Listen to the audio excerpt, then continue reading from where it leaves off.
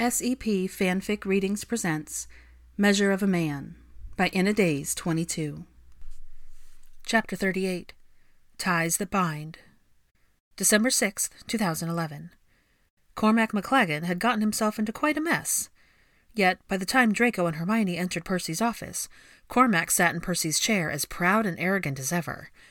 A slimy smirk creased the corners of his lips when he saw Hermione, despite his bound wrist and Pansy's wand at his neck.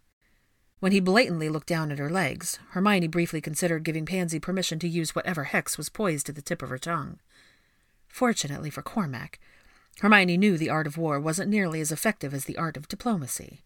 She ignored him, but Draco didn't. With one nod from him, the tip of Pansy's wand lit in permission, and the coils of his binds tightened until Cormac's expression dissolved into a pained grimace. By the time Pansy loosened them again, he was gritting his teeth and panting. "Why did you—" "A reminder." Draco's face was devoid of emotion. "Plenty where that came from." Pansy smiled brightly. Hermione eyed her, then turned her glare on Draco, but his unapologetic stare and Percy's lack of argument made her recall a valuable lesson. Diplomacy didn't mean sacrificing respect in the name of keeping the peace. So, fair enough. Rather than address it, she moved on. "Where are we taking him?" "This flue connects to the place. Harry's waiting for us in the meeting room. How much time do you both have?" "Scorpius is at home with Granger's parents. We have time." They were staying the night. When they left, Zippy was preparing the guest room, and Scorpius was in pajamas, trying to listen to her dad read, but was close to sleep with his thumb in his mouth while her mother observed. Percy gestured and said, "Lead the way." Hermione had been in the meeting room at the library more than once, but upon their entrance, she learned something new. The desk Harry had his feet on transformed into a table large enough for 6. The magical remodeling startled him so badly, he swore as he fell from his chair, disappearing from sight.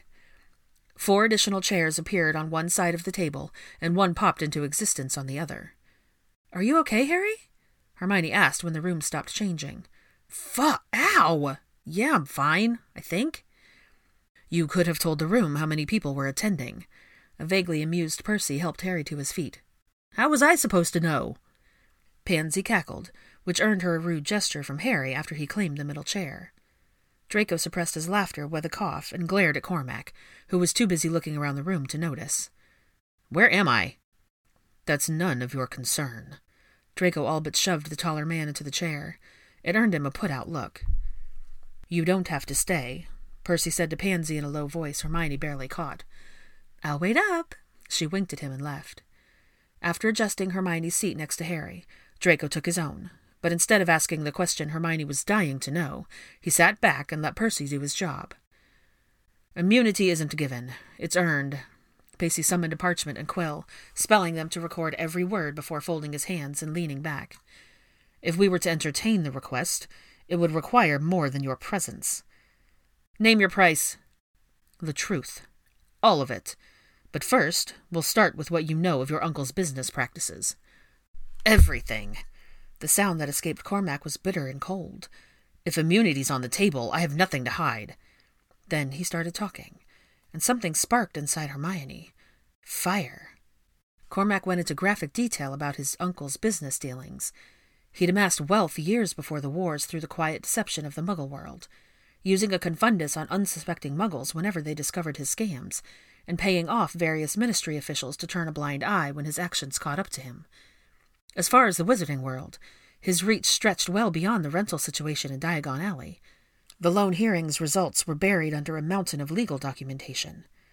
The Floo Network Authority had been the reason Tiberius had been allowed into Hermione's office all those months ago without her permission. Paperwork banning him had been filed quietly by Percy following the meeting, and it went on from there. He owned not only Diagon Alley, but businesses chosen by the Ministry to repair the damage to Gringotts. Hundreds of requests for the Ministry to fix the magical damage done to homes and businesses outside of Diagon Alley had been ignored, unless he saw the benefit to fixing them. The more Cormac talked, the worse Hermione felt.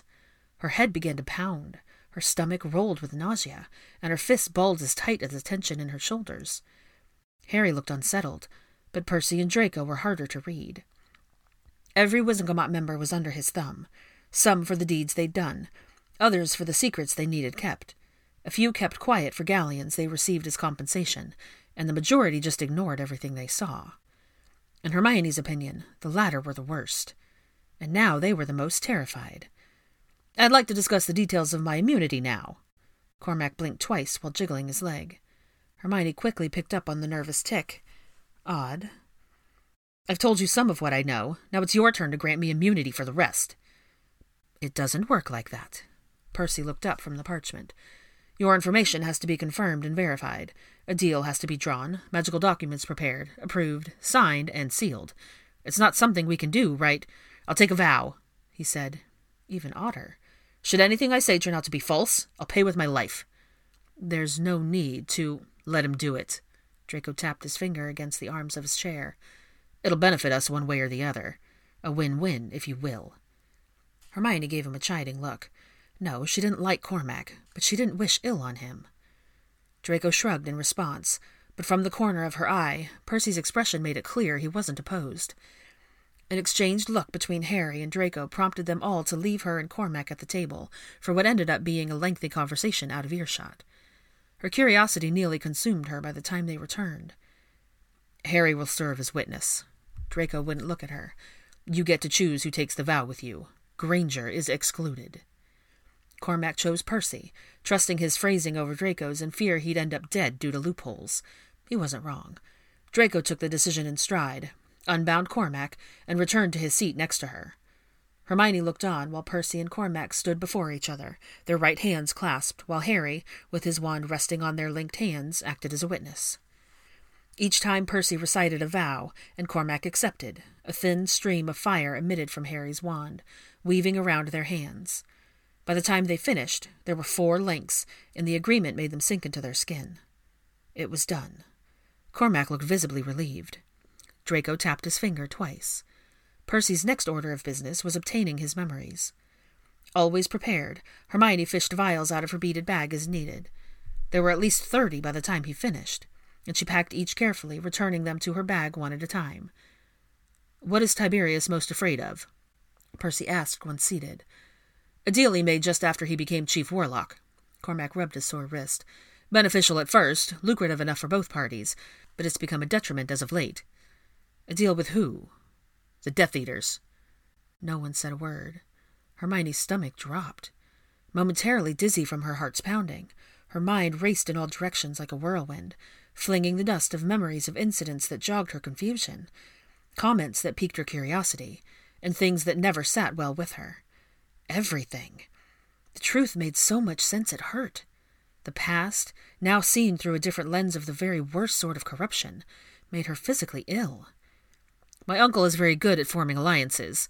It's how he became Chief Warlock in the first place." Hermione was still reeling. "It's also how he managed to keep the Death Eaters from destroying everything under his rule. They needed time to rebuild, and my uncle wanted them to focus their efforts somewhere else.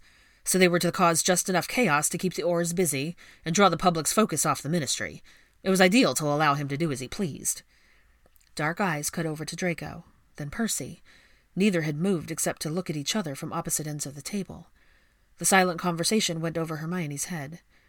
Learning the existence of the Restoration at the beginning of the year made him paranoid. He didn't know who was in it, but the idea of someone potentially figuring it out made him volatile and sloppy. "Did either of you suspect?" "It was a theory." Percy left it at that. "How long have you been involved?" 7 years. A rueful chuckle escaped. "Since my uncle decided to stop getting his hands dirty." "War is more profitable than peace." The words were bitter in her mouth. War allows the attention to fall on everything except the source of the problem. Her eyes met Cormac's, and he gave a little shrug, but didn't deny it. "And your role?" Percy remained calm, even as Harry shifted uncomfortably. "I funneled funds and information back and forth, and pacified them when the Ministry made changes they weren't aware of. I did my uncle's dirty work. At first, it was unwillingly, but over time it got easier. I knew it was going to fall apart at some point, so I did what I had to do. I kept evidence, formed my own alliances, and ended up gaining their trust with a few side projects of my own along the way." "Such as?" "Too many to count, but there is one that might interest you more than the rest. They wanted an army, strength in numbers and all that, and I assisted with that effort in order to keep Greyback's teeth out of me. It's their only need for him, aside from controlling the wolves he's created. I pointed him in the direction of the families of defectors and those who wouldn't comply at each full moon. Hermione just gaped at Cormac, unable to wrap her mind around how casually he was speaking about the horrors of his actions. He didn't care. The steady rise in Padma's wolves, those who answered the call and those who returned wounded, broken, and horrified. Cormac shrugged as though lives hadn't been lost to save his own skin in the selfish pursuit of playing both sides. A few poisoned letters here and there. Hermione wondered if Molly was one. Finding poisoned artifacts, disguising them as gifts. Hermione's breath caught. Her heart stopped. Draco's fist tightened around his wand, then released. They looked at one another. Now wasn't the time. Cormac continued, taking an address from a sealed ministry file. "You fucking bastard!" Harry's wand was out in a second and pointed at unarmed Cormac. Hermione had never seen him so furious, so close to losing control. Not since he'd lost Voldemort's poisonous presence in his head and the darkness that clouded his heart. Cormac's only reaction was a tilt of his head. "Nobody was hurt, and you should thank me for that." It was the wrong thing to say. "Because of an impromptu trip to my in-laws' house." "You think I wanted to do that?" Cormac's voice rose. "They've been looking for you for years, and were getting bored with my information. I had to." Harry's spell pinned Cormac against the wall with a loud crash. The paintings trembled, ready to punish him, not with magic, but with his fist. Harry apparated across the room in a blaze of fury. Percy had to do the same to pull him off Cormac. Draco didn't move. Hermione barely had time to blink before it was over. "Harry." Percy's tone was cool and direct, but his breathing was labored like someone using all their strength to stop an angry man from exacting revenge. He shook him once when he lunged at Cormac again. "Go home. It's late." After shrugging out of Percy's grip, Harry wordlessly did just that, slamming the door behind him so loudly 3 paintings fell and shattered before their eyes. "You deserve it." Hermione frowned in disgust when Cormac dusted his shirt. "And more." Cormac cut his eyes to her. "Are you going to draw your wand too?" His voice was as arrogant as ever, but there was a slight hint of fear in his eyes. "Not yet." She crossed her legs, watching each action until he returned to his seat. "I'll make a decision when we're finished." Percy steered the conversation back. "Are you still in contact with anyone?" "Yes, as a matter of fact, I am. My main contact died in that park attack, but I have others who will answer my call." Dark amusement spread across Cormac's features when his eyes shifted to Draco. "They want to see your entire bloodline destroyed."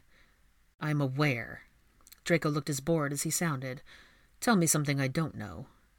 "I tried to convince my uncle otherwise, but he insists you have something to do with the restoration. Your arrival was the start of him noticing its existence." Well, that explained the attempt at firing him and all the interrogations. "He's long suspected Percy of leading, but he's incorruptible," Cormac said. "Malfoy isn't."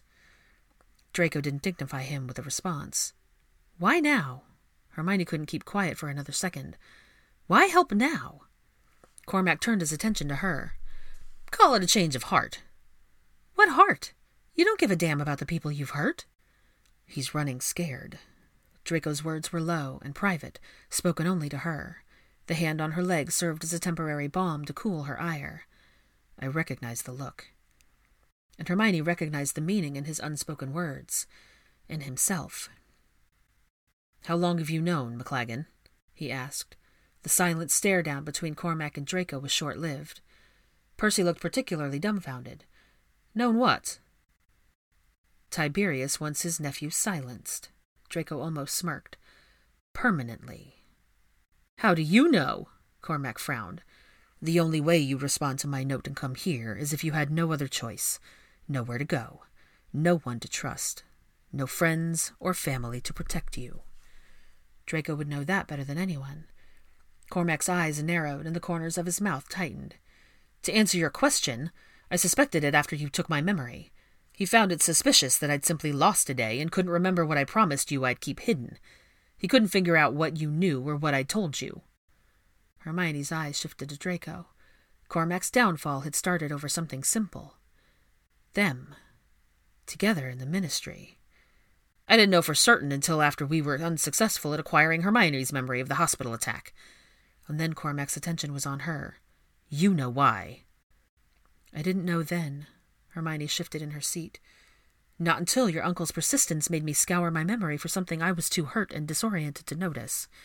I never would have looked otherwise. Ultimately, this was his fault. Don't you see now? Cormac's chuckle was dry at best. All of this. Paranoid, greedy bastard. How'd you escape from the hospital? Percy asked. I took inspiration from Hermione and decided to leave on my own. Cormac shrugged. Disillusionment is the only spell I know how to cast wandless. I woke up a few days before I escaped. It was easy to pretend I was barely lucid. I kept trying to get Granger's attention, but she didn't notice, nor was she ever left alone with me. Hermione remembered well. No one would allow it. What could I have done? Protect me? Cormac folded his arms, eyes turning scornful. I heard from one of the Mediwitches that the minister was visiting, and you wouldn't be around. I knew I needed to escape. He's an idiot, but he follows directions well. Why didn't you leave town? And let my uncle use me as a scapegoat? No. I went home, packed all the evidence I'd been keeping as collateral, and grabbed as much out of my Gringotts vault as possible. I tried to find you, but when I did, you were in the cemetery, and there were too many people. I was figuring out the best way to get you alone when I got Malfoy's note. The three of them exchanged looks. Cormac sat straighter in his chair, but kept running his hand through his hair. I thought you'd be able to figure out that I was faking, but you didn't. Then you didn't come with Padma on the last shift, and your presence kept him away. He's terrified of you, as much as he is of Kingsley. Why? I'm not even in politics. I'm a healer. You truly don't understand your own power. Cormac shook his head. Power wasted on someone who doesn't want it. Hermione's jaw ticked. Draco's hand remained steady. You think your departure from the Ministry wasn't noticed? Whisper started the moment you quit.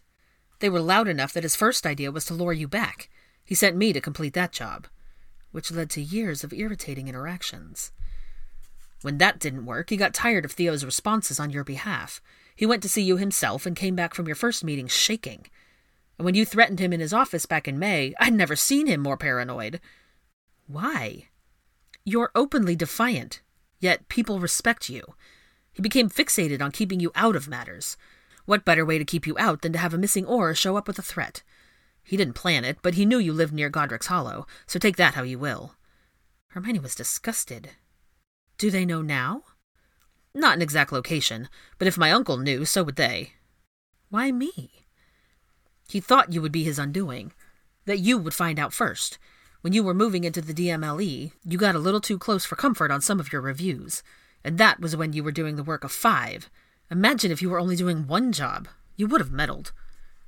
Greed cannot be the only motivator in all of this. Hermione shook her head. It can't be. Why not? Cormac leaned forward. Power and greed will make a man do anything. Even make someone forget about his family. For the first time, she saw the hurt in his eyes. The betrayal and damage from nearly being murdered by someone he looked up to. He had been a pawn, too, however spineless. But when stacked up alongside his crimes, what happened at Harry's house, Scorpius and the gifts, Molly, the wolves, and even those she didn't know who were scarred by his choices, Hermione was incapable of pity. Percy looked thoughtful. What changed? Greed traps us all. Cormac winced. Malfoy's right. Death Eaters wanted more than my uncle could give without raising further suspicion. They began pushing boundaries, overwhelming the Aurors whose resources and training had been limited for years, kidnapping the potions master to make him create an airborne poison, all of which was ignored in favor of keeping the agreement alive. But for how long? Draco paused. He had to know they were planning to take over the Ministry. He did, but the Aurors and Task Force were doing just enough to keep them preoccupied. War equals galleons. Even the joke shop saw consistently high sales of security items. Other companies as well. Having an enemy, perceived or real, is profitable. Draco's expression went blank. What happened? Your surprise raid my uncle knew nothing of led to the executions. Draco paused for a tense moment. Your uncle lost his security blanket. It was a message for him that their deal was off. He's at risk just like everyone else, Hermione scoffed. This is our reality, and now it's yours. Tiberius's tyranny had led to paranoia. His newfound investment in the vaccine, closing himself in, everything she'd found so strange was beginning to make sense. It made him more unhinged. Cormac looked at Hermione. Your statement to the Wizengamot made you more dangerous in his eyes. I'm the prime example of my uncle's tendency to try and silence his problems. The Quidditch attack, or the hospital? No, that wasn't about you. Not entirely, at least. And from what I heard, it was a disaster. Their plan was to destroy the production of the vaccine and take Theo, neither of which was accomplished. Hermione was speechless. Their mole got cold feet with all the errors that occurred. What errors? Percy didn't look up. The potion kept them all under almost 2 hours too long. Draco perked up, head tilting in curiosity. Hermione knew why. Potions masters didn't make simple mistakes like that. She thought about the time. Almost 2 hours before, and she and Scorpius would have only just arrived. Things would have transpired differently, or not given her the opportunity to charge headfirst into danger. It was done on purpose by the potions master. Cormac leaned back in his chair. His act of defiance would have cost him his life the moment they figured it out, had he not died during Greyback's escape before they could heal him. Why was he there? Draco tipped his fingers. Was it, if I had to guess, to cause panic and fear, but they didn't account for the healers fighting back, or that your presence would make everything go even further to shite. A chill settled in her bones. Years rotting away in Azkaban with just one thought in his mind.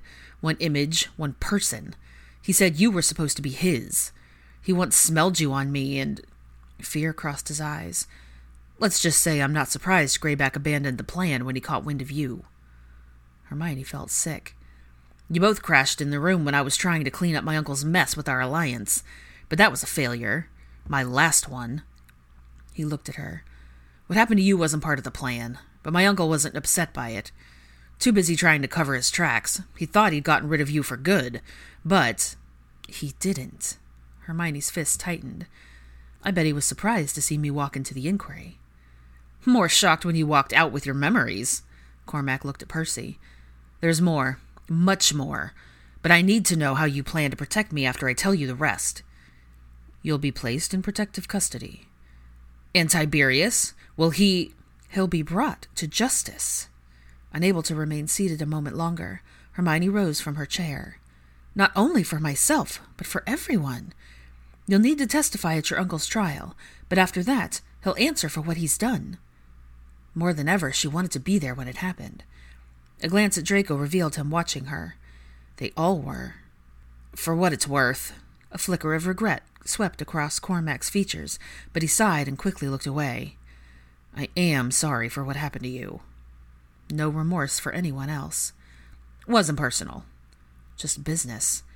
Anger burned inside her. Every nerve, every cell. Rage boiled to the surface, ready to set fire to everything. But Hermione knew she couldn't. Not yet. Hermione inhaled deeply to temper her fury. Or she tried to. You're a coward, and immunity won't change that. You called Draco a monster for past sins when you're the worst sinner of all. One who knew the truth but turned a blind eye to it while benefiting from the lies. Then you have the gall to come running for help to save yourself. The laugh that tore from her hurt. Be happy it isn't up to me. If it were, you would be right next to your uncle. Burning. With her next exhale, Hermione reminded herself of the peace she'd made. But that wasn't enough to stop her from letting that fire of her fury blaze one last time by punching Cormac square in the jaw on her way out. Percy called her name, but Draco's words were the last she heard. Let her go. The library wasn't empty tonight. As Hermione meandered through the rows with her swollen hand tucked against her stomach, heads lifted, eyes followed her, but nobody spoke. She was grateful, even if the privacy was false. There was no direction to the tide of emotions rising and falling within her, so she tried to center herself with the scent of old parchment and animal hide in the magical history section. Revive herself with the current of magic wafting off the pages in the section of ancient charms. Distract herself with the whispers and the lamenting wails of cursed books, and allow herself to be drawn to the colored smoke billowing from the pages of the potions text. It was an entertaining experience shared by the other patrons milling about. Intriguing, yet Hermione couldn't enjoy it the way she wanted to. She was too deep in thought, mind racing through scene after scene, as she tried to pick out a moment she could have found the answer earlier.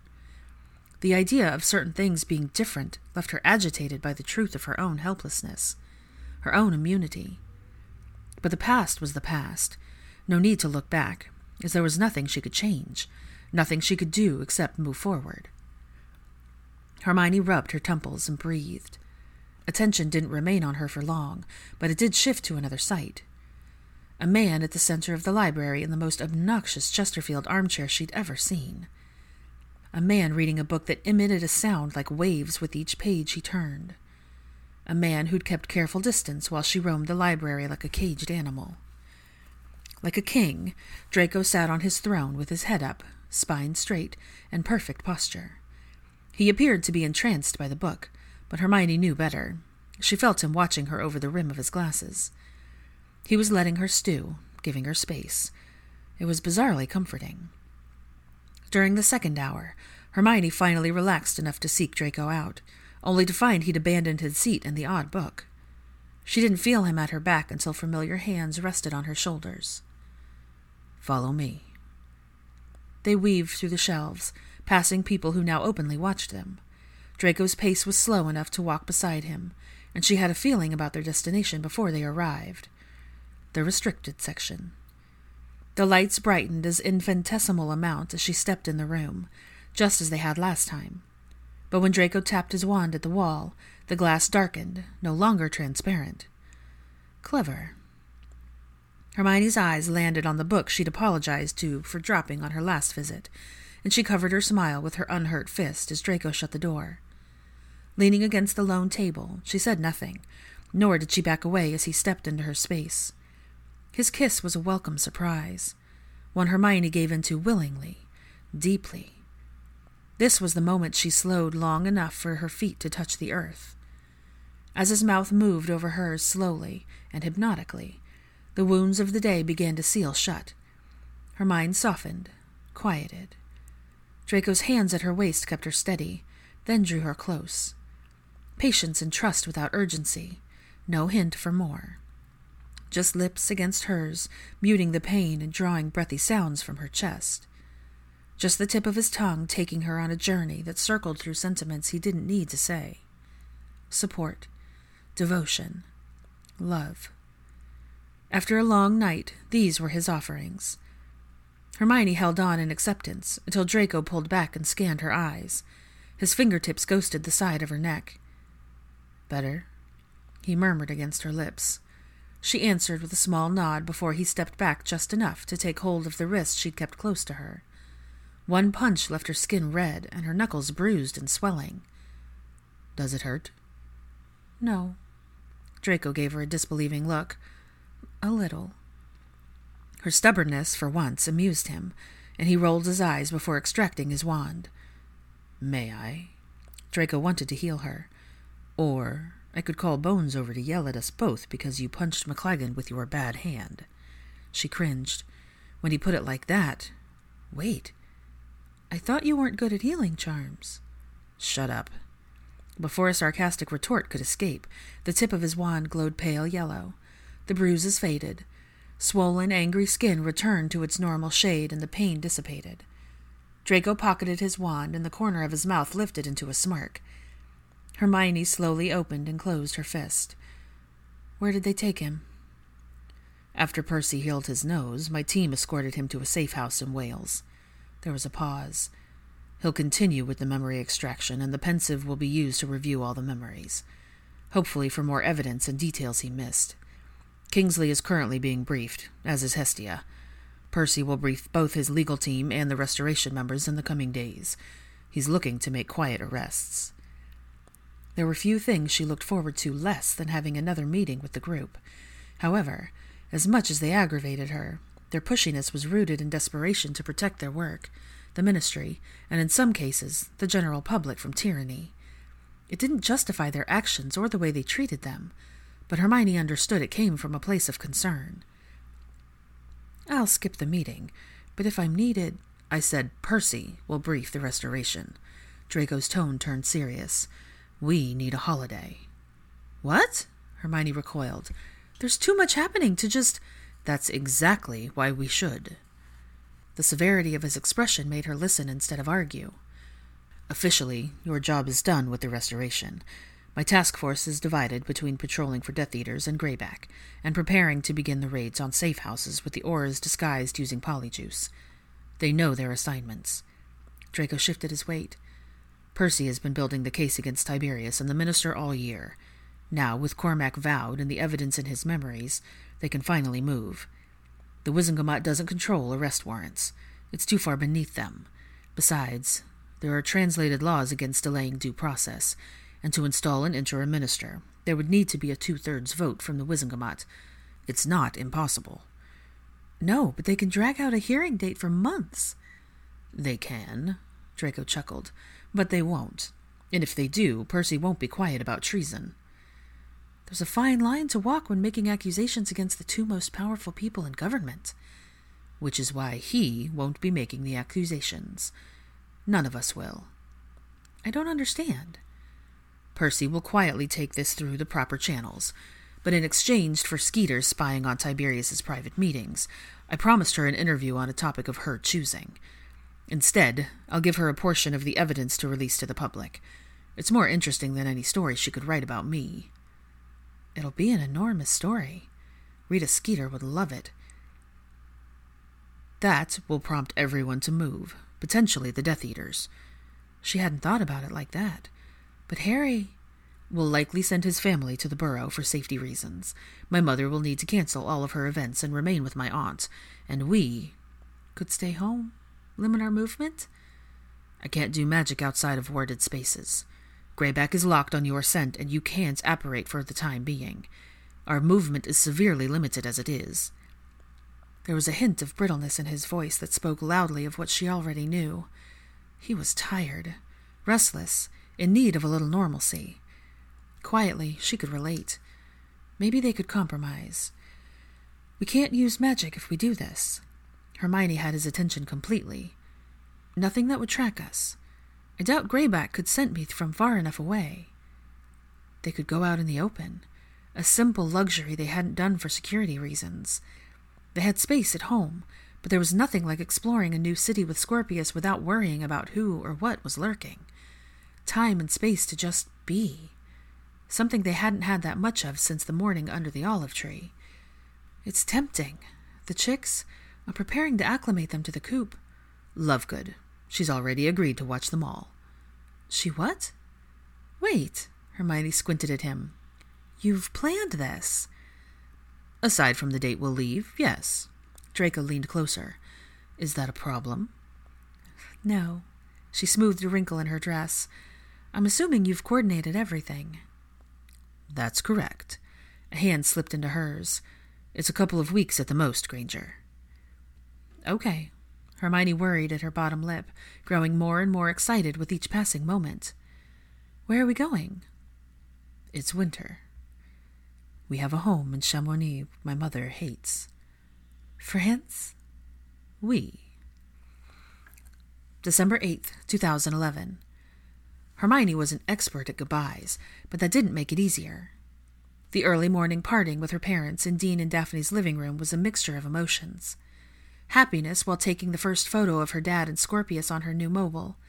A sobering emotion while discussing their arrangements with her mother during her dad and Draco's quiet conversation in the kitchen. Here are your tickets. The number to the embassy in Suva. Hermione fussed with her stack of papers, lining the edges in the folder just so. You have your passports, right? We do. She laid out the details of their arrangements. Money, transportation, the location of the keys in their oceanside rental in Denereau, all of which had been meticulously arranged in a process filled with arguments. Draco was as extravagant as Hermione was sensible. He didn't blink twice about opulence, and because of this, everything required a compromise. It was getting easier. Safe travels, Mum. Their hug was stiff and awkward, but Hermione wasn't discouraged when she pulled away, only comforted by the quiet ceasefire, the soft smile she gave to the polite yet distant Scorpius, and the whisper of progress in her farewell to Draco. Her mother shook his hand. Hermione waited until after Draco's farewell handshake with her father to hug him, and held on a little longer after his quiet observation. Happiness looks good on you. Draco handed each their now charmed wedding rings, which transformed them into different people once they slipped them on. Daphne and Dean took them to the airport with security, and once they were gone, Hermione felt like a weight had been lifted off her shoulders. It was the best goodbye they'd ever had. Draco returned to work for briefings and meetings and wouldn't be home until later, so Hermione spent the day with Scorpius. They walked around her property until even the warming charms couldn't keep the cold out, then laid in the dormant grass bundled up, pretending as if they were making snow angels. She made hot cocoa while they warmed up, and worked through a few lessons in his workbook before pivoting to sign language practice, which they both agreed was far more fun. Later, after dinner, an enwrapped Scorpius sat on the countertop and listened while Hermione told stories about herself and baked biscuits in the shape of stars. As they cooled, he arranged them into constellations he knew before they ate them together. They let the chicks run all over the conservatory on their last night in the brooder. Tomorrow they would be assimilated in the coop with the other three. "What are their names?" Hermione asked curiously. Scorpius blushed, but pointed to each. 1, 2, 3. "Perfect! Daddy helped." Of course he did, which was why all the terrarium plants had the same name, Granger. "How can you tell them apart?" Scorpius dimpled and shrugged. He couldn't. It was impossible to keep her grin contained. Bedtime came earlier than expected. A tired Scorpius fell asleep shortly after his bath, but a jingle from the charms she'd set meant he hadn't stayed asleep. Draped in his blanket and alert, Scorpius crawled into her lap and they talked quietly about his dream, though nightmare was a more apt term when thinking back to the day in the park. Eventually he fell back to sleep with the top of his head just under her chin, and whenever he stirred, she ran fingers through the soft blonde hair as a reminder that he was safe. An hour passed like that as her thoughts returned to an unlikely source. Cormac. The idea of his immunity was disrupting her peace. But Hermione didn't want to disturb the sleeping boy, so with the assistance of a featherlight charm, she put him back to bed and reset the warning charm. Halfway down the steps, she stopped, noticing Draco in the kitchen, his eyebrow rising slowly upon seeing her. "Surprised you're awake." "Just put Scorpius back to bed. A nightmare, but he's fine." She approached slowly, only just noticing that Draco had made them both a glass of water. "How was the rest of your day?" "Busy." He took a sip, just enough to wet his mouth. "Greyback tips led to 2 injured Aurors, and with the full moon on the 10th, I've been arguing with Hestia about their use of non-lethal force if the need arises." "There's always been the law. It's to stop Aurors from killing alleged criminals without provocation," which was different from a rampaging werewolf. "The law is going to get us all killed. I have half a mind to stop playing by their rules and tell my French team to ask for forgiveness rather than permission." Draco exhaled before carting a hand through his hair. "Also, I just left an impromptu restoration meeting. Percy broke the news and everyone had something to say about it." "Is that what took so long?" "Yes. Admittedly, there was a lot to discuss, but everyone is on board. No issues from the usuals. Finding Cormac removed me from their shite list." Draco finished his water and placed his glass in the sink before backing her against the counter, trapping her in place with his hands on either side of her. Glass at her lips, Hermione didn't drink, only watched. "Something's off." Draco studied her closely. "Did you talk to your parents?" "No, they'll probably land in an hour or 2 in Los Angeles to change planes." He made a small noise. "And your day?" "Good, overall. She closed her eyes and took a deep breath. "I really have made peace, but I think I'm still struggling with something. It's just Scorpius's nightmares and all the long hours everyone is putting in feel like a steep price. And the idea of Cormac getting out of paying for any of that through immunity is hard to swallow." "I understand the greater good, and that we have bigger people to take down, but the idea of him being able to move forward without any consequences is... A lot of people suffered." "Including you." "Forever scarred, forever reminded, forever changed." Draco curled his finger under her chin and tilted it up. There was something hard in his eyes. It matched hers. "Immunity doesn't mean absolution." The low thrum of his voice and undercurrent of ferocity sent a shiver down her spine. "There are always consequences, whether you see them or not." That's just it. The ability to express some of her more honest thoughts with him, however unpleasant, came easier with each passing day. I'm disgusted and furious. I want to see him pay. And you will. A promise. A guarantee. Desperation makes people sloppy and prone to mistakes. He pressed his thumb against the side of her neck like before, when there was evidence of how close they'd come to losing everything. How close he had come to losing her. Had Maclagan trusted me with the vow, it would have been cleaner, more detailed. But he didn't. He picked who appeared to be the safest option. A dangerous smile played on his lips. But losing someone in war tends to make people like Percy more vindictive. What does that mean? Maclagan doesn't know how the vow works, or he wouldn't have suggested it. He only asked for immunity in exchange for everything he knew. Knowledge can be manipulated and twisted. Hermione knew that lesson too well. He didn't specify how we could use what we learned, nor did he include a clause that we had to leave his name out, which explained why Draco kept quiet during the entire process. He let Cormac create his own loopholes, and Percy could have turned them into black holes. He didn't want to face charges for treason, and he won't. However, with the evidence we've provided for Skeeter to release, more evidence he has provided of his own, Percy wasn't bound to redact Maclagan's name. There is the court of law, and then there's the court of public opinion, which was relentless, unforgiving, and had no appeals process. And with the problems of England reaching the eyes and ears of other countries, Cormac had nowhere left to run. Life as he knew it would be over no matter what happened next. It satisfied the fire inside of her, but only just. Finish your water. There was an edge in his tone, impossible to ignore. It put Hermione on alert. Without argument, she did as requested. Eyes trained on him all the while. She didn't even look away when she placed the empty glass on the countertop. Are you tired? Hermione unhooked his wand holster and let it fall to the floor. No. Gray eyes dipped to the narrow space between them. But you're still tense. I am. Did you set the charm for Scorpius? Hermione nodded as he dragged his thumb across her bottom lip once, then again. His breath caught when she snaked her tongue out and licked the pad of his thumb before sucking it into her mouth, teeth lightly scraping as he slowly pulled it out. I did.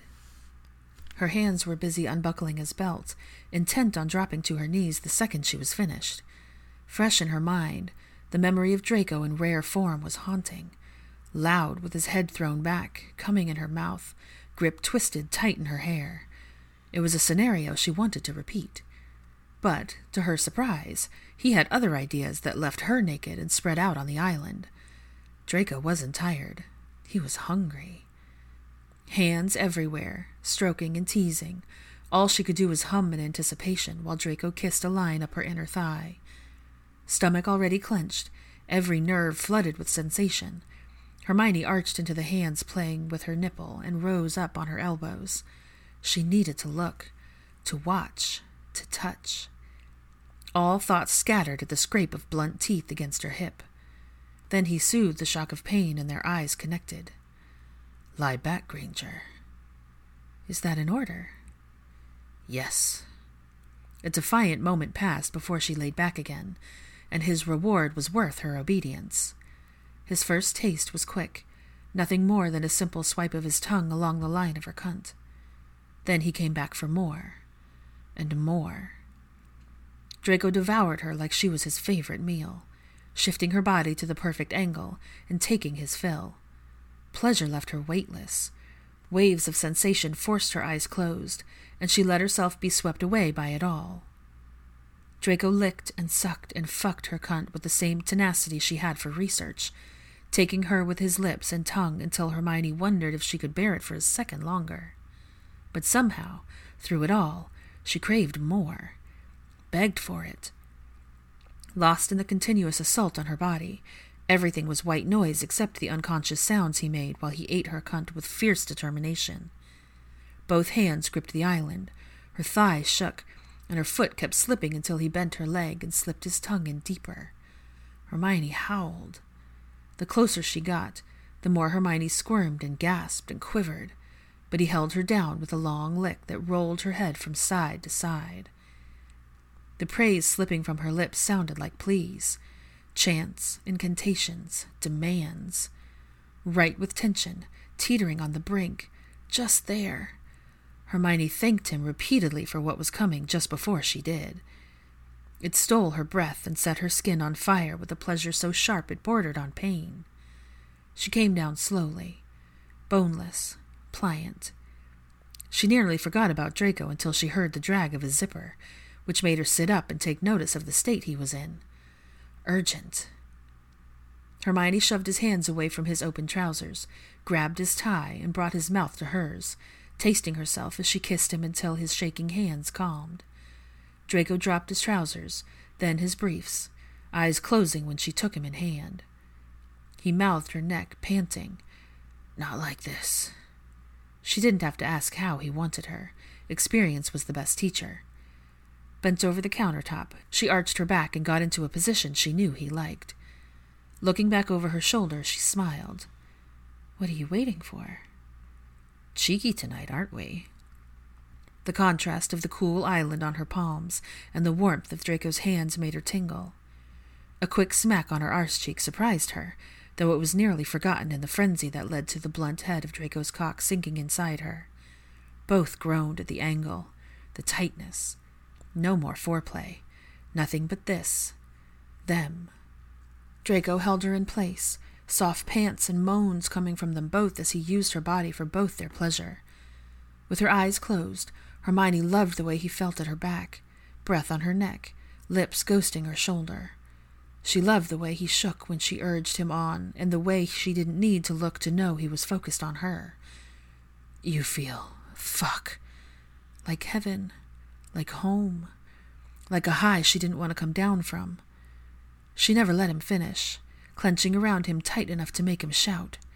Exhaling raggedly between clenched teeth, her heart raced as his hips moved in cadence to the frantic rhythm they set.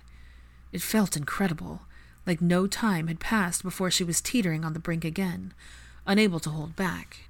Not when Draco's teeth were on her neck, humming as if lost in a dream. Not when she could feel the power and tremble of each thrust deep in her cunt. Not when Draco froze and swore low and long in an attempt to keep his composure. But she wanted him to break. Draco pulled out, turned her around, and sat her on the edge. He was inside of her again in a flash, holding nothing back. Frantic, sloppy strokes came one after the other as they both raced toward mutual release. Maybe it was the way she made him look at her, with her hand gripping his chin. Maybe it was his quiet praise urging her on, with his forehead pressed against hers. Maybe it was the span of seconds, when their lips brushed, trading inhale for the other's exhale like water straight from an enchanted tap. Whatever it was, when Draco broke, the sound he made shattered her as well. Drained of all energy, he dropped his head onto Hermione's shoulder, panting into her skin as she held on, not trusting herself to move. Warm and loose-limbed, Draco kissed her slowly, drawing out a soft sigh that made him smile against her lips. This was another memory she wouldn't mind repeating. December 9th, 2011. Cool sheets drew Hermione from their bed and down the stairs just before 4 a.m. She was dressed, not knowing what to expect, and rightfully so, because in the kitchen she found an odd sight. Draco and Narcissa. Talking. His mother had been there for a while, given the tea he'd made Narcissa, and the teacup off to the side. It didn't appear to be hostile territory. Their body language was easy to read, a tempering hand on Draco's arm, a patient expression on Narcissa's face. The depth of eye contact meant she was trying to get him to see her point, but Draco's defensive stance and eye roll, while not dismissive, meant he didn't want to discuss the topic. Their barely audible discussion came to an abrupt end when her foot creaked on the step, forcing her to make a quicker entrance than intended. "Good morning." Hermione ignored Draco's smirk. Surely he found her failed attempt at stealth humorous. "Narcissa, it's been a while since we've had you over." "Time seems to pass quicker these days." She patted her son's arm. "At any rate, my apologies for my absence. I have not felt like myself." Hermione knew. They both read Charles' daily report. Though no longer her healer, that didn't stop Hermione from caring about her treatment and progress, nor did it stop the flu calls to an amused Charles, checking on Narcissa's progress each day, or the calls with Andromeda. Being a caregiver was difficult, especially since they were entering rough waters. Hermione wanted to make sure she was okay, but each time they spoke, there was a calmness in Andromeda. "I'm not alone." Still, per the reports, Narcissa's behavior had gone through wild swings. She'd been furious about having to cancel her society plans for the coming weeks due to security concerns, but a greyback sighting too close for comfort had tempered her fury. Then she forgot about the incident altogether and was angry again. Bouts of uncontrollable sadness, incidents of forgetfulness and confusion, and a 3-day spell of tremors that kept her from gardening with Neville. It warranted a quick meeting about the potion, and left them agreeing to experiment with an additional muscle-relaxing potion. So far, it worked, and that opened the possibility for other tweaks to the experimental potion. Today was obviously a better day, given her perfect appearance in gray robes and curled hair, which directly contrasted Hermione's bedhead. Draco used her appearance to create an exit, apologizing with a kiss on Hermione's cheek on his way out to check the house. Or swim. Bastard. "We will continue this conversation, Draco." "I'm certain we will, Mother." He disappeared in a rush of green flames, leaving Hermione alone with Narcissa for the first time since she'd quit her position. The ensuing silence wasn't uncomfortable, but she found herself at a loss for words. "May I braid your hair?" The slow, careful question was just what they needed to break the ice. Up the stairs and through the bedroom, Narcissa ignored all signs of cohabitation. Once seated, she fussed over Hermione's tangles in front of the vanity, and 20 minutes later she was finished, flexing her hands, a bit pained, but happy with her work, albeit relieved that she could still perform the task. "Your hair is getting longer, Miss Granger." She touched the braid. "I might ask Pansy to cut it back to the original length." "Why?" Narcissa was aghast. "It's much easier to manage, lighter and healthier. I like it a lot." Draco hadn't said as much, but over the last few weeks, or months, she'd picked up subtle hints that he liked it short. It had nothing to do with her final choice, but it was nice to know. "I suppose it suits you." Narcissa said little else before suggesting they garden together. It had been ages since their last time, but she wasn't dressed for the occasion, and Hermione's wrist was a bit sore. With a growing suspicion of Narcissa's desire to talk, she suggested a walk through the greenhouse before breakfast instead. The greenhouse's warmth was comfortable, as was the silence as they meandered. Side by side, they wandered through rows of colorful flowers and hardy plants, weaved in and out of the indoor garden with strawberry sprouts and blueberry bushes flowering out of season, around the empty space where the ground was tilled and ready to plant whatever was needed, and made their way back to the trees that lined the back. The lemon and mango trees were producing more than they could ever use. Hermione made no mental list, waiting patiently for a sign the other witch was ready to talk, but the only sounds came from the speakers and soft tap of Narcissa's heels. Much like Draco, she walked with her hands clasped behind her back, but her eyes were everywhere, pensive yet quietly enjoying the sight and scent of life all around them. Narcissa had dedicated hours of her life and time to ensure the survival of the things she saw growing. It was a place she cared for, just as much as Hermione did. Only when they circled back to the olive tree did Narcissa step off the path and into the dirt, placing a hand on the gnarled, twisted trunk before looking up. "Planted here, brought out of stasis, and now it is growing, visible for all to see. Some may even call it a miracle.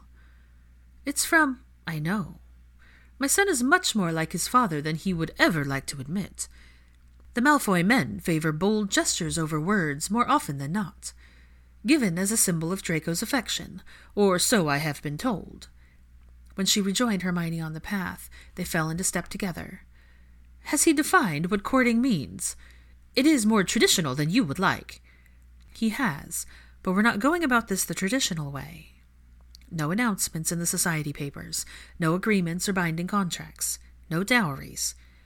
Their order and everything bucked against tradition, but this felt right." "I see." Narcissa was holding her tongue. "There are some aspects that he wishes to preserve, but we haven't had those conversations yet." Hermione's confession loosened some of the tension from Narcissa's shoulders. He isn't burning tradition away, but he is choosing which he will incorporate it going forward." "That is reasonable." Hermione smiled as they continued on. Each step forward brought the true Narcissa Malfoy out of her shell. "I do wonder if I will live to see the olives." Slightly thinner, with a sharper cut to her jawline, she was still the definition of timeless beauty and grace. Her spirit would never become as fragile as her body. "I am not certain I will remember if they do." Hermione didn't know what to say, so she kept quiet and just listened. "Perhaps I should not say what I had in mind when I arrived and not asked for more." She didn't understand, but over the last few months she learned that sometimes it was better to let things go. "I will say that in these last few weeks, even with the Death Eater attacks and how busy he has been, Draco is more content and focused. Happier, too. He is exasperated with me, but it is not out of anger. He smiles. And so did Narcissa, however briefly. I have not seen him like this in years." But whatever was on her mind made her somber. "My understanding has come too late, I'm afraid." "Why do you say that?" "Each memory outside those captured in the Pensieve will be lost. Andromeda recently told me of Lucius's birthday. I do not remember Scorpius sharing tangerines with me." She sounded hurt and regretful. "He is warming to me, yet I do not remember most of our interactions." "But he does," Hermione said with a gentle conviction. At least that made sense of her overall awkwardness with her grandson. "How are things with Draco?"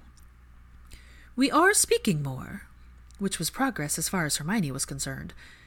"I have not had the heart to tell him that my hallucinations have returned. Charles leaves this out of the reports at my request." Narcissa didn't look up. She actually looked rather content. Then Hermione remembered who she would see. Lucius, forever at her side. Hermione listened with an open mind, and kept quiet while making mental notes as Narcissa waded through the pools of thoughts she trusted her with. "Lucius talks to me." Her voice was as distant as her blue eyes. "He says nothing is promised, not even tomorrow. If hallucinations are not real, why does he speak the truth?"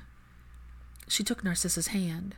Lacing their fingers together was just enough to bring her from her mind with a sharp gasp. "My apologies." Narcissa pulled her hand away and brought her fingers to the side of her head. "Don't apologize.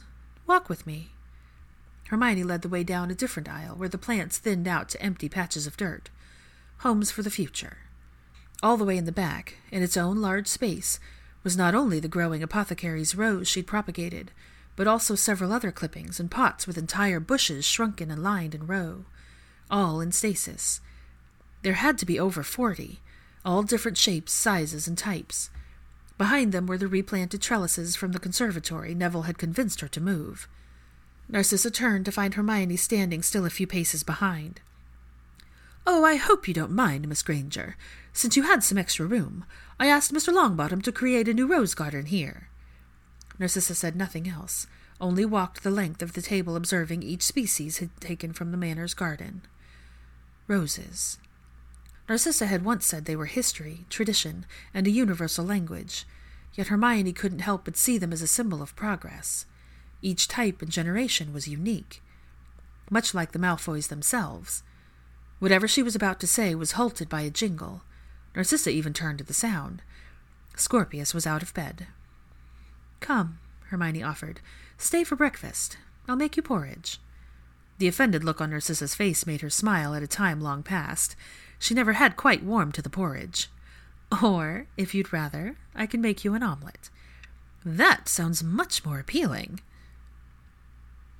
December 11th, 2011. Hermione was drawn from sleep with a touch.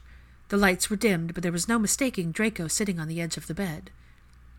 A quick glance out of the window told her it was too dark to be any hour close to decent.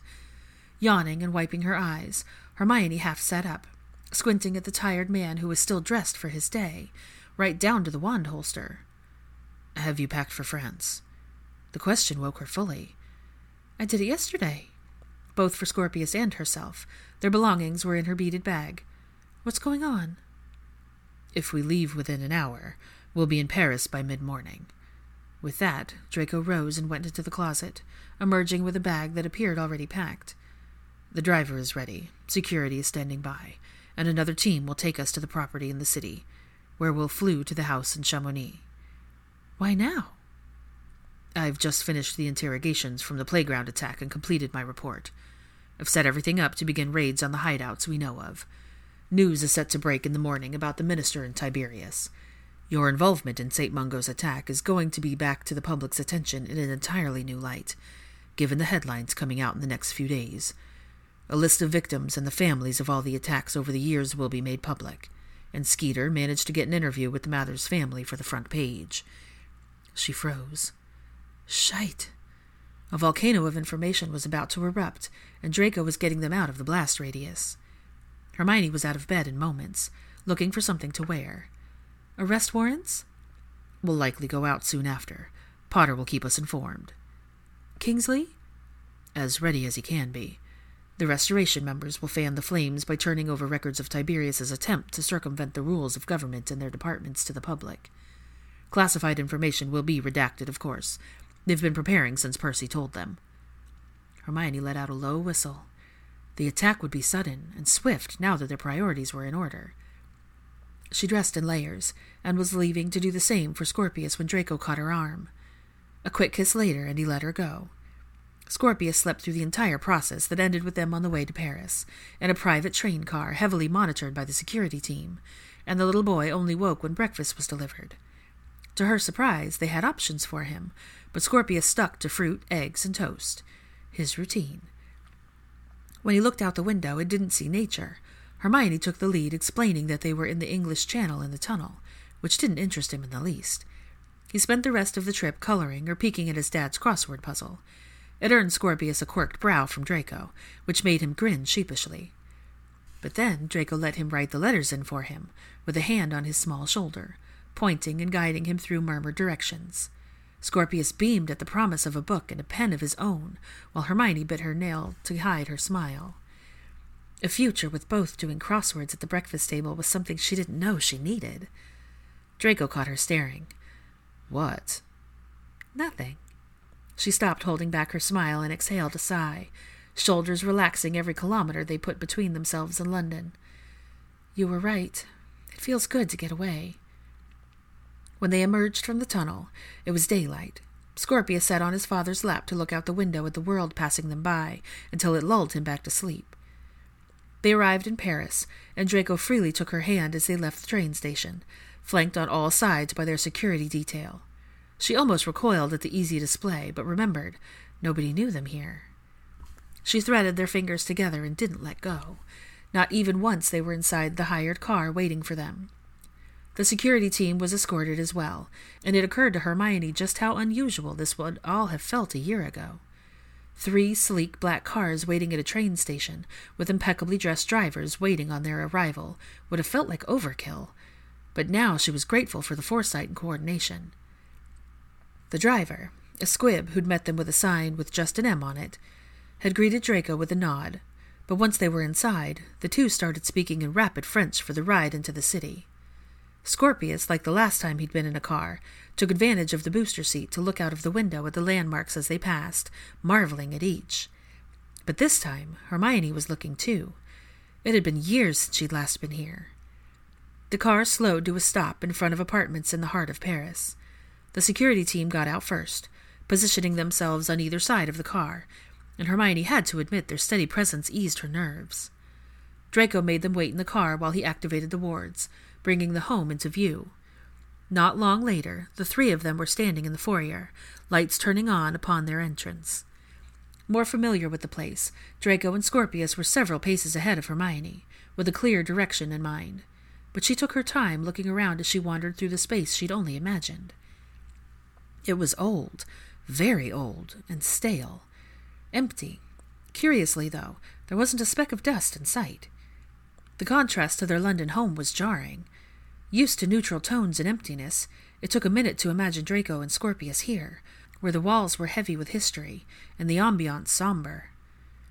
Little cracks in the walls, chips in the molding, floorboards that creaked, and hinges that shrieked. The dim lights gave the home a haunted glow that highlighted the antique architecture and paintings on the wall. Hermione passed rooms with covered furniture, what looked like a harp and a piano draped with sheets, and low-hanging covers from the ceilings to protect the chandeliers. Large windows were covered with thick fabric to block out the sun. All were measures of preservation, yet she couldn't help but wonder if the intent wasn't also to help forget. Taking the coiled iron stairs with no direction in her mind, her steps reverberated in the silence. Upstairs was a reflection of the floor beneath. She looked one way, then the other. Something felt off, but she couldn't quite put her finger on it. A chilling awareness prickled the edges of her senses. Almost by accident, Hermione found Draco and Scorpius in the bedroom at the end of the hall. Most of this room's furniture was covered except the canopy bed beneath 2 large windows and a sofa against the only bare wall. She knew where she was without being told. Astoria's room. Hermione approached the open double doors rather than retreat. Draco and Scorpius stood together on the terrace, looking out at the gardens below. The little boy's hands and face were pressed against the iron bars, while Draco kept a hand on his shoulder, eyes downcast. Winter had stripped the greenery of life from the gardens, but there was still beauty to be found. A few shrubs and bushes decorated the terrace. Carefully kept, they looked unremarkable, except the 2 pots Scorpius kept peeking at. He was building his nerve. An exchanged look with Draco told her he recognized it as well. 2 dormant plants, alone. A fleur-de-lis and the lily of the valley. Finally, he tugged on his dad's hand to get his attention he already had, signing slowly. "Can we take them?" Symbols from his first home that he wanted to take to his new home. Draco answered before she could with a raised fist. Yes. They had just finished packing them carefully in her bag when a harried, fully dressed house elf appeared with a slight pop. "Master Malfoy!" The elf remembered himself, then bowed low. His accent was odd. "Speak naturally, Papke. Informal." Oh, crap, it's French. I'm not editing that last part out because I don't speak French, and the elf starts speaking French, so go with it. Hermione knew little French, only able to pick up fragments of an apology. The elf took a breath and appeared ready to continue, maybe even punish himself, but was rendered silent when Draco lifted his hand. Draco slipped into the language effortlessly. She had the decency not to stare. Mostly. Smooth, deep, and refined, he was far more attractive speaking French than she remembered. Hermione averted her gaze away as Draco continued.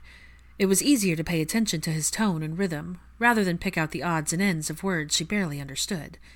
But then a hand dropped to her back, and she felt him step closer in a move that returned her focus to the conversation. The elf was looking at her with an expectant smile. Lips ghosted her ear. "Introduce yourself." Instinct made her turn to him, eyes falling to his lips before sneaking back up and meeting his gaze. There were more than questions in them. Intrigue? A quick breath escaped before she smiled at Papke. "I'm Hermione." She offered her hand. "It's a pleasure to meet you." But the elf only bowed lower before addressing Draco once more, again in French. It was clear his question was about her. "Non." Only then did his hand move. Then something else in French.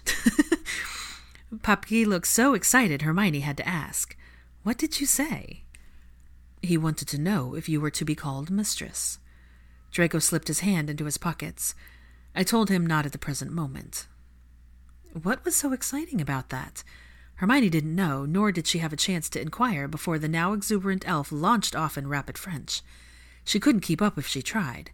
Papke turned to Scorpius and said something that made the shy little boy smile, slowly, then nod, leaning on her leg. He understood. She was the only one who didn't. Papke was momentarily shocked by Scorpius's responsiveness, but it brightened his spirits even more. Then he made dramatic gestures until they started following him on what felt like another tour. Only during each stop in each room, the very chatty elf spoke exclusively to Draco. According to Draco, who noted her confusion and began to translate, Papke had a long list of renovation ideas and work that needed to be done, things that couldn't be repaired by magic. The question that had turned Scorpius bashful had been in relation to his height, and if he wanted to be as tall as his father one day. All in all, the tour took over half an hour, and Scorpius ended up in an antique chair with a very large book in the process. Once Papke left with a snap of his fingers to alert the elves in the Chamonix house of their impending arrival, Hermione turned to Draco, who pressed a hand against a bare stretch of wall. He pulled it back before balling it into a fist. Hermione caught her second chill since entering the home. Is that from the room? Yes. It's sealed, but I imagine in a year or so I'll need to reinforce the security. Or, she placed a hand on his arm, we can turn it over to the French ministry. You don't need the reminder anymore. Her words hung heavy between them. Draco was unreadable, but the tension bled from him through the ensuing silence. You're right. They continued walking, now arm in arm, and the weight Draco had seemed to carry since stepping into the house lightened with each step. Papke returned in a blur of excited French that Draco responded to patiently before the elf vanished again. What just happened? It seems they're preparing a welcome feast. Hermione made a face. So you have a staff of elves at homes you don't live in? Are you going to lecture me about your house elf agenda? What was it called? ROUX? Rue is a mixture of flour and fat. Hermione bit her lip. SPEW is the Society for the Promotion of Elvish Welfare. And let's not forget that I was instrumental in the... I'm aware. Draco's smirk was growing to full strength. You brought England up to the rest of the world's standards. My father never cared to live here because he felt the laws were too lax. He believed he could treat them however he wanted without penalty. I'll admit, I was raised to be no better. She thought of Dobby. How did that change? How else? Astoria. He looked wistful as they continued walking, making their way downstairs. My mother ignored my father's cruelty, despite never being as terrible. It took a few years, but I learned respect as a higher motivator than fear. That was true. Had I given notice, Papke would have had this house prepared, too, but I didn't want that. Why not? We're not staying. It would have been too much trouble. Hermione thought about it longer. Why not set them free? Setting them free for no reason could be considered negligence, and they're dependent on us for their livelihood. Draco was looking ahead, his stride matching hers. They don't value freedom in the way you think of it. They are servants, yes, but they aren't servile and have been with my family for generations. Occasionally there is one who is different from the rest. If they request freedom, I grant it. He looked around. However, Papke is right. What? I should consider renovating. Draco was trained on a flaw in the wallpaper border, frowning as he touched it. I could demolish everything, right down to the bones, and rebuild. Perhaps I could change the layout and modernize. What do you think? It's your home. Hermione spotted imperfections in the ornate crown molding and shrugged. You're free to do as you wish. Let's revisit my definition of courting. One outcome. That meant that one day, if designing any one of your ancestral homes was left to me, it won't matter that your mother has accepted me. She'll have a conniption fit. Hermione snorted at the thought of Narcissa's judgmental glares, as well as her snide comments. Her disappointment would be palpable. The corner of Draco's lips quirked. Your ancestors would roll in their graves. I'm certain they already are. Draco gestured to the empty grand room where Scorpius had abandoned his book and was peeking under the sheet that covered the piano.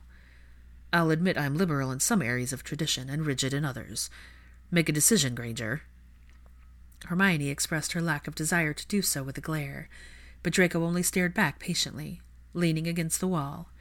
His eyes traveled from her to Scorpius, whose curiosity he was monitoring silently, ready to intervene when needed.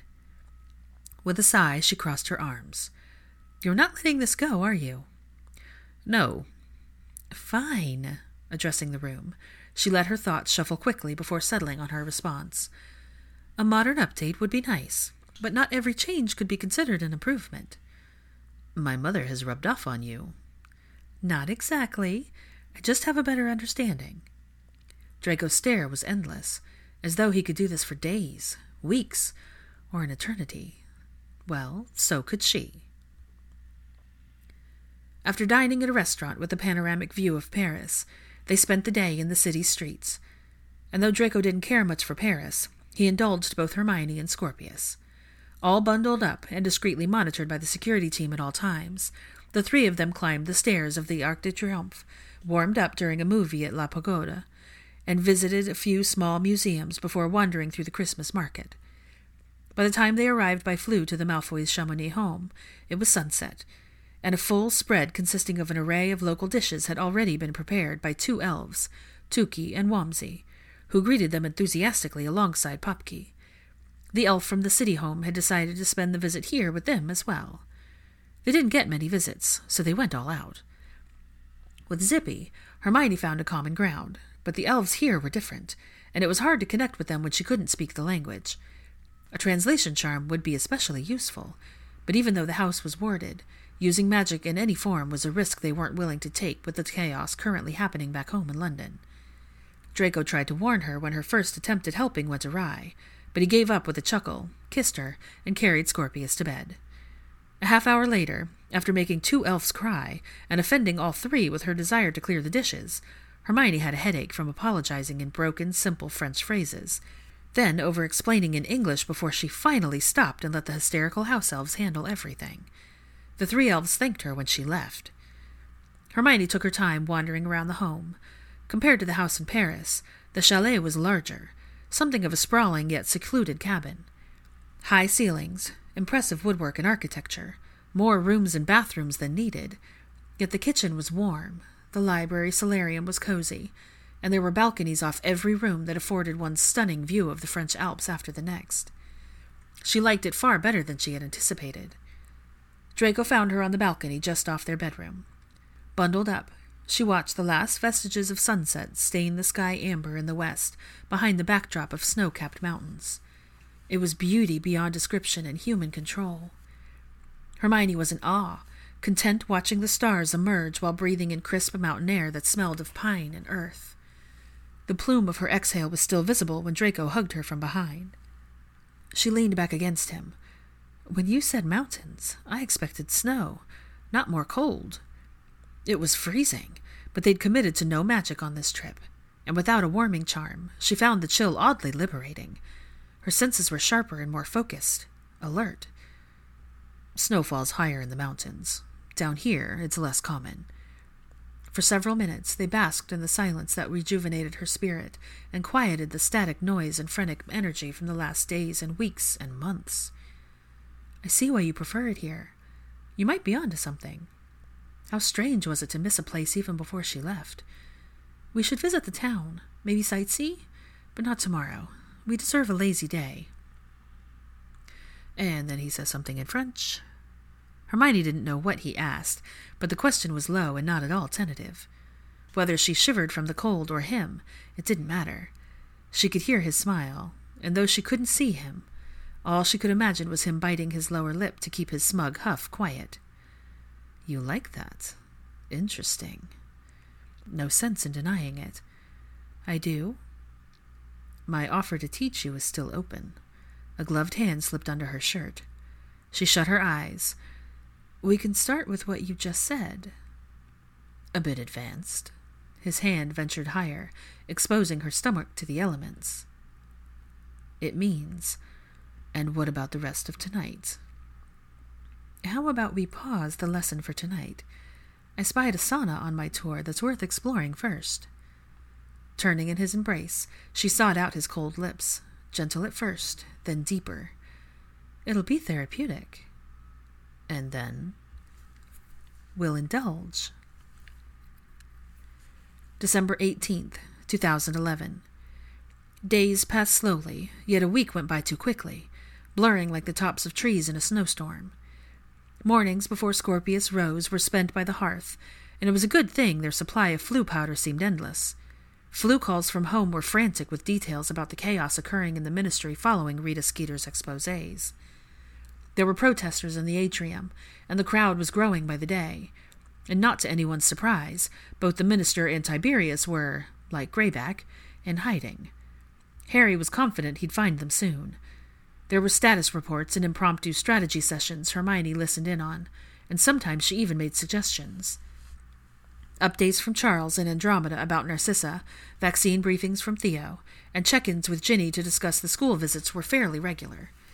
Every few days, Susan touched base with her therapy exercises. Padma wanted to talk about anything other than the wedding. Pansy wanted to gossip, and Luna was all too excited to deliver news of how the chicks were acclimating to the coop. "They're family now." But after breakfast, they put everything away, closed the flue, and spent the days together.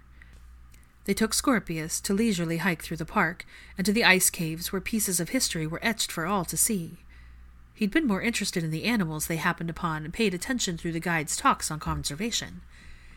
Hermione picked up bits of everything through Draco's translations. She was learning the language through experience rather than books, which was in and of itself an experience, an experiment. They dined in town each day, and Scorpius enjoyed the assortment of cheese his dad could not tolerate. Her sympathy pats on the shoulder were met with scowls, which made them both laugh. Scorpius had no interest in skiing, but when they had passed a children's climbing class on their third day, they ended up detouring after he asked if they could go inside. Hermione got a chance to watch Draco look on proudly during his son's first lesson, and the next day during his second, then his third. The healer and Hermione cringed at how quickly Scorpius had taken to the sport, how much he loved it. She saw falls and scrapes, cuts and broken limbs, but looking a little closer, she saw the reason Draco went about purchasing child-size harnesses, gear, and seemed to consider logistics in creating a practice while at home. A happy boy.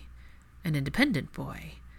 And, like Draco, she would indulge anything that made his face light up the way climbing did when he grabbed his first few handholds and turned his head back to make sure they were watching.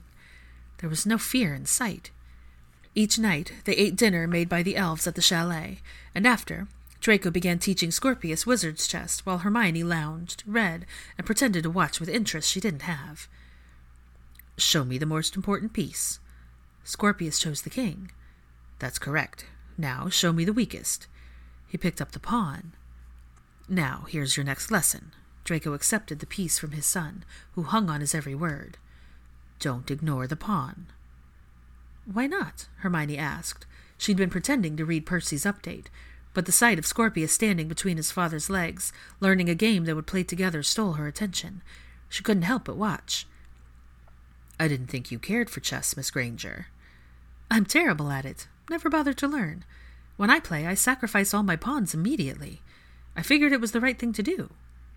"And that's why you lose." Draco's eyes rose to hers, a flare of unmistakable heat, before returning to Scorpius. "Pawns form an army, and their strength is in numbers. All the other pieces have their roles from the start, but the pawn is the only one that can promote into anything you want it to be." He picked up another piece. "Even a queen." Other times, he painted or wrote notes back and forth to Albus. Scorpius giggled and brought the parchment over to Draco, who looked long-suffering. On the parchment, in Al's messy handwriting, were 3 words. "Hi, Uncle Draco." To Narcissa's surprise, Draco called her through the flue each night, and talked to both his aunt and mother at length. "Any incidents around the house?" "None, but enough about that." Andromeda paused. "How are your mountains?" "Quiet. Just what they needed. The Paris house. I'm thinking of restoring it." "I thought you would surely rip out the history." Narcissa sounded dry as usual. "I've been convinced otherwise." "That's intriguing." His mother was quiet for several moments. "Is Miss Granger loitering about?" "Yes." Only then did Draco cut his eyes to her in the doorway. "She may as well join us, then." Today they decided to use the fireplace for the first time outside of communication. The temperature was forecasted to dip low that night. It was going to snow, and there were fingerprints on the glass from Scorpius alternating between painting and watching the sky for signs. She and Draco were on the sofa, fresh from their debate on a topic she could hardly remember. Hermione leaned against him, sneaking glances at the book he was reading. His arm was around her, and her hand was curled in his as French music poured from the wireless. Something pleasant and slow, but she was hardly paying attention, too busy looking at the schedule for Healer Academy. "I could start in March or September. Both give me plenty of time to relax and reorient." Draco closed the book. "Do you want my opinion?" "Yes."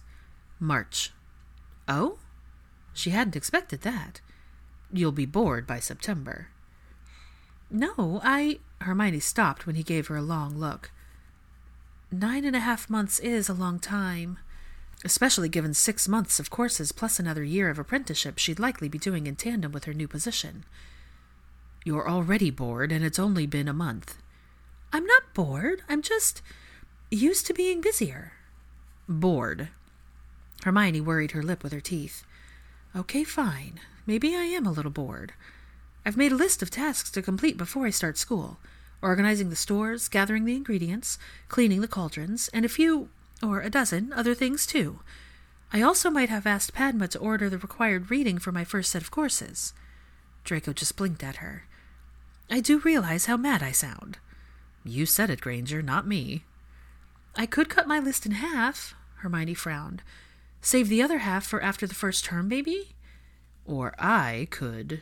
Draco's attention shifted. Scorpius was approaching.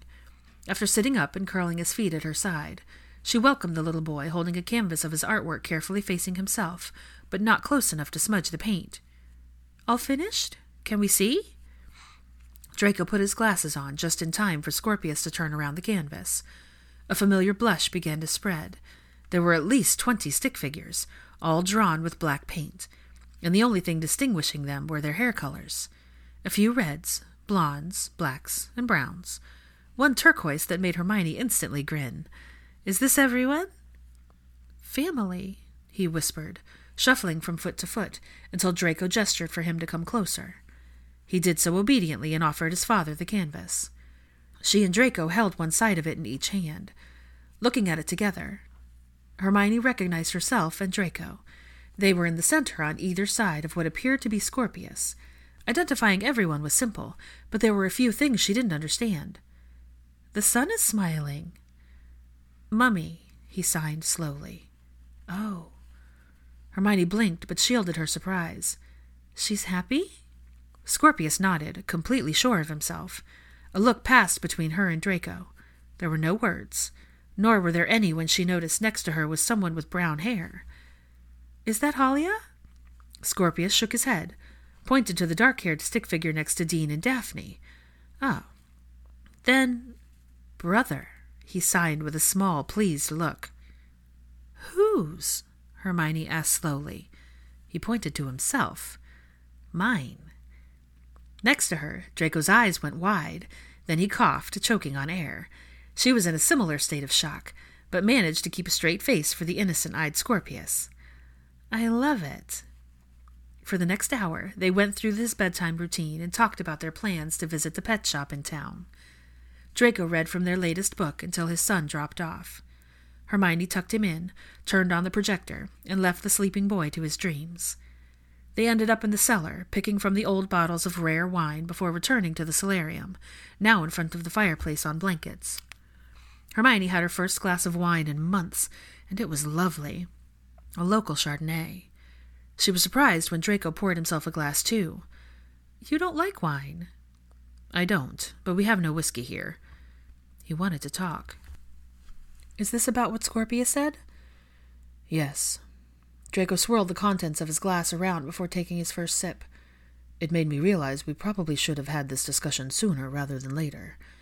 I know it's been a month, but for all the push and pull and internal debates, even with their squabbles, this had been far easier than anticipated. What are you thinking? Draco's question was quiet, uncertain. I haven't really thought about it, but perhaps it's one of those topics we should visit to set expectations. Do you even want more children? I'm still figuring things out with Scorpius. We're better, but I have a lot to make up for, which was incredibly valid. I never considered the possibility because there wasn't one. But now, Astoria's pregnancy was... He tried to find the words to express what Hermione already knew, and ended up running a hand through his hair. Difficult isn't the word to describe it. It was a special circumstance. I'm fully aware each is different. Daphne's was a lesson in this, but the thought of her living it in any capacity would bring back bad memories. I understand. The ensuing beats of silence were confirmation. What do you want? Draco asked in the stillness. I'm happy with whatever we decide. She had something that was all hers. This was what she wanted, what she was content with.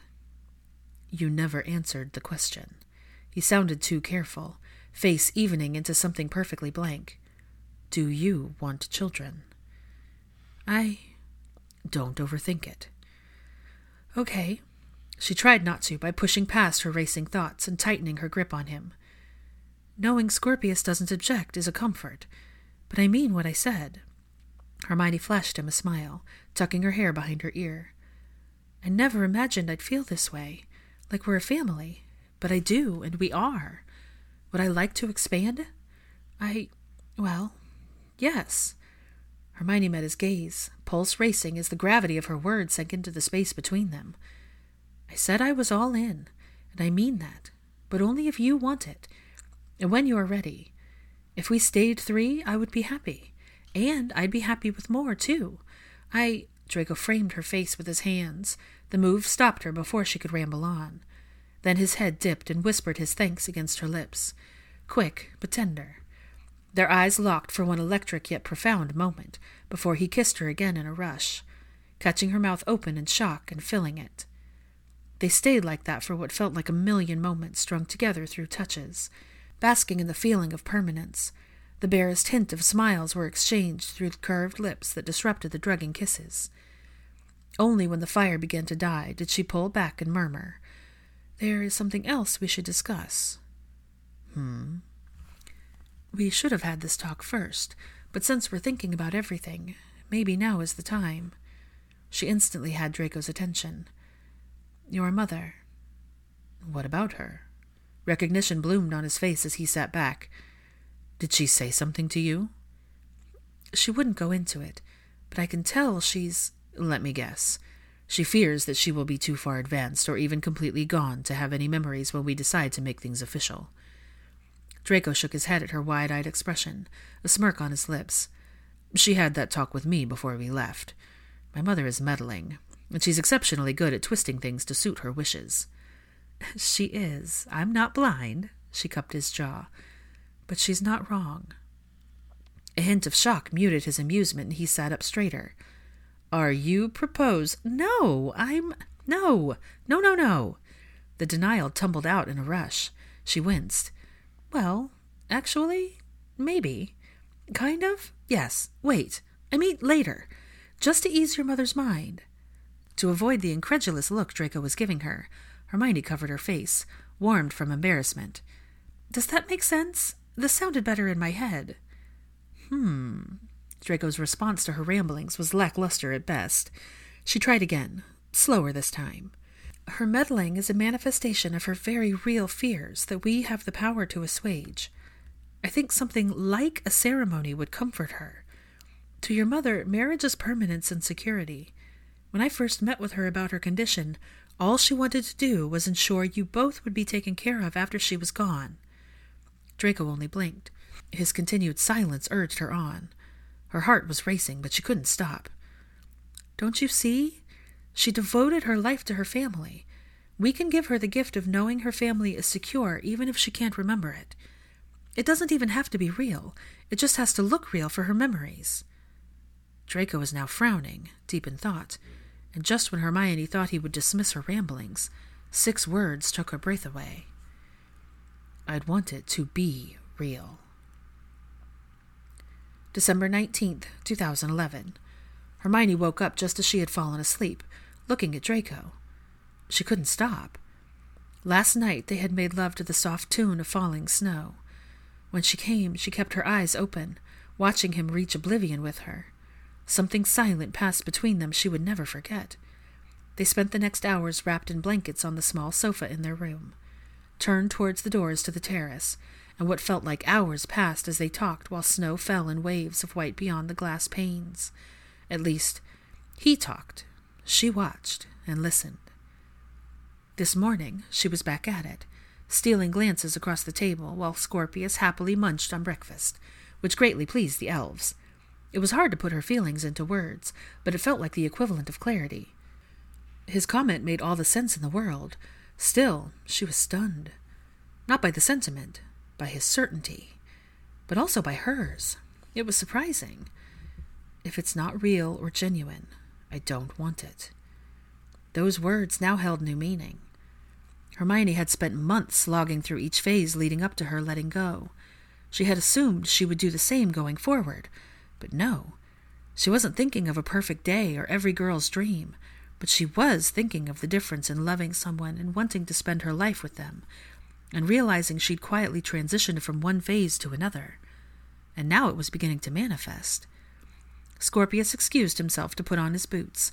They were going to let him play in the snow he'd marveled at all morning from the window. Just before Scorpius left the room, Draco went to sign tomorrow, but the little boy covered his father's hand with his own. A moment passed between them, one that loudly spoke long after Scorpius left with a smile. The reassurance, the need for security that his dad would be there had birthed the daily habit, but it was no longer needed. Scorpius knew. But more than that, he trusted. Draco's eyes remained in the direction his son had disappeared, face softening with each passing second. A little blonde head peeked from around the corner again, playful and shyly smiling. And Draco gave him the universal sign to hurry on. When he was gone again, he looked at his hands, a slow smile growing where shock had just been. I'd prefer his trust over his voice. "Are you okay?" "Yes." Draco met her gaze. He meant it. "Are you?" "Why do you ask?" "You've been staring at me all morning." He rubbed the back of his neck. "If it's about what I said, we can forget it. It's too soon to be considering the thought." "No, that isn't it. I'm fine. Surprisingly so." Hermione looked around. "You know, I'm happy we got away, even for a little while. I just can't stop thinking about everything else going on back home." She got up and was halfway past him when he pulled her into his lap. They held on to one another for a few moments. "Any more news? I missed the flu call circus." He had let her sleep in before coming back to wake her up. "First raid was a success. Greyback was sighted in the Forest of Dean, and there's a team out there trying to track him down, figure out where he's going, where he's hiding. The media is still in a frenzy. Stories are coming out. Complaints are being filed. The protests are growing. Aurors have several units in pursuit of both Tiberius and the Minister. Percy has gotten both of Tiberius's vaults frozen and under Ministry control, including access to his records, which apparently contained more evidence of his crimes. The writing was on the wall. Tiberius had to know his kingdom was crumbling. Just like she knew that the power vacuum they wanted to avoid was likely inevitable. "Have you spoken to Kingsley?" "Percy has. He's building a team of trusted individuals from Percy's office that can be spared, but we'll talk more on that later. I know we can't stay much longer." Draco wrapped both arms around her, and she leaned her temple against his forehead. "When we return, whenever I'm not around, wherever he goes, wherever you go, security." "I know," she whispered, closing her eyes. "I fought the issue for a long time, but I understand." "It's not about being capable. It's about unnecessary risks and avoiding them at all costs." "I agree. I could say the same to you, too." "I plan on only using magic in warded spaces, and I need you to not let Greyback catch your scent, which means you need to limit where you go as often as possible, at least for a little while until we're ready. I have an idea, but I'll need a little time." Hermione perked in curiosity, but he didn't seem ready to discuss it yet. Draco sighed. "We can't fight a three-front war at the same time." "No, we can't." She pulled back and looked at him. "I'm not fighting you on this or keeping security close. I said I agreed." "Still shocking." Hermione slapped his arm and got up, but not before kissing him. "I want to hear about your idea when you're ready. Greyback can't stay in nature for much longer." Scorpius reappeared, ending the conversation, and after getting bundled up along with him, they ventured out into the snow. Hermione didn't know what to expect. From the bottom step, they watched him track in calf-high snow like a baby woodland creature, stopping every so often to scoop up a handful, drop it, then repeat the action. "How long do you think he'll do this?" Draco folded his arms, head tilted in confusion. It had been 10 minutes already. "No idea." Hermione picked up a pile of snow off the railing, forming it into a ball before throwing it at the unsuspecting boy. It missed, soaring right past his head, but it did as intended and got his attention. His smile followed, and seconds later, a poorly shaped snowball was sailing in her direction in retaliation. It hit Draco square in the chest. They all stopped, looked at the white snow on his black coat, Then Scorpius stepped behind the little tree. No more than a few seconds passed before he peeked out, not with a nervous look, but with a mischievous growing smile that turned into a shriek when Draco picked up a handful of snow and made a ball and launched it at his son. Scorpius ducked, and the snowball fight began. Not that it lasted long. Scorpius's allegiance changed depending on the adult's level of success and aim. Strategic, really. But the activity left them all sprawled in the snow, breathing heavily, tired but hoarse from laughter. Hermione hadn't had so much fun in longer than she could remember. Neither had Draco, judging from the flush staining his cheeks and the ease of his laughter. Scorpius was between them, soaked in happiness and speckled with snow. It felt good. Right. An hour later, they were warm, changed, and making their way into town for a promised trip to the menagerie. It was nearly empty, with a few people milling about. The owner was a middle-aged woman who thankfully spoke English, and was instantly enamored with Scorpius, as he explored with his eyes rather than his hands. He stuck close to Draco's side, only letting go once they got to the puppies. They were younger than many of the dogs that Hermione had ever seen being sold, a month old at most. Most were up, making small yipping noises as they explored their blankets warmed by heating lamps. The owner explained that her son's dog had a litter that the mother rejected, so she was helping care for them until they were old enough to sell. "What kind of dogs are they?" Draco asked. "Pyrenean mountain dogs." It was then they noticed Scorpius's attention had led him from focusing on the group of puppies climbing all over each other to one that wasn't moving much, tucked under the blankets. Scorpius stared for so long the owner let him touch the puppy, while explaining the hardships the smallest of the litter had already gone through. When blue eyes turned to them, Hermione knew. Still, she tried to mitigate any potential disappointment. "Oh, love, I don't think they're for sale." "I wouldn't mind selling you one." Scorpius' face lit up and he turned pleading eyes on Draco. Oh, boy. "Why don't you choose one of the others?" the owner said with a warm look. "This one is the smallest, the runt, and he'll never be as big or as strong as his brothers and sisters. You wouldn't want that now, would you?" They had a dozen reasons at home that said otherwise. Some had spines, some had feathers, but all of them, despite the odds, were alive and so very loved. He absolutely would. Draco stepped back when he realized they were both staring at him expectantly. "No." "Draco?" "Granger." His mocking tone almost made her laugh. Hermione turned to the owner and smiled. "Is it okay if he holds the puppy while we talk?" "Of course." She dragged Draco out of Scorpius's earshot, watching as he nervously petted the head of the puppy wrapped in a blanket in the owner's arms. He was so careful with it, just like with everything else. The owner spoke to him gently, and the little boy hung on each word, nodding with understanding. "This is a terrible idea." Draco broke the silence. "You already said no to a penance pet." "I did," but Hermione had a similar love for what looked like lost causes. "I know I did." They swiveled back to Scorpius, who was being handed the puppy that didn't even squirm. Hermione melted. "You have 3 new chickens."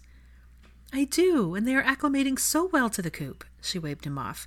"We'll make sure he doesn't eat them." "He's the runt of the litter. You heard the owner. He barely survived fading puppy syndrome." Draco reminded her with a frown. "I'd be more inclined to purchase a healthier puppy." "But that's the one your son wants."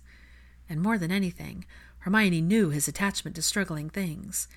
Things on the brink of being discarded, given up on, ignored. "He's weak and barely surviving."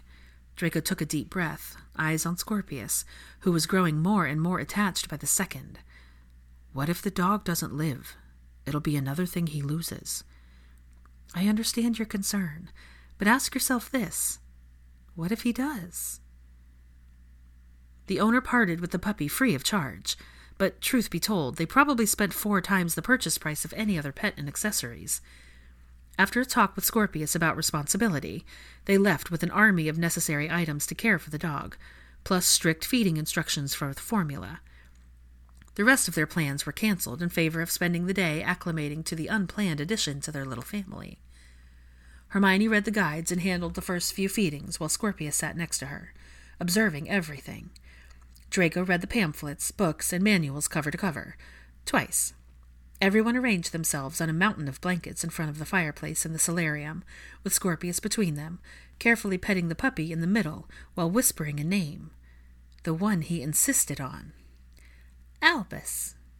While Hermione found Scorpius' proclivity for naming significant things after moments and people adorable, Draco appeared ready to hurl himself off the highest peak in response.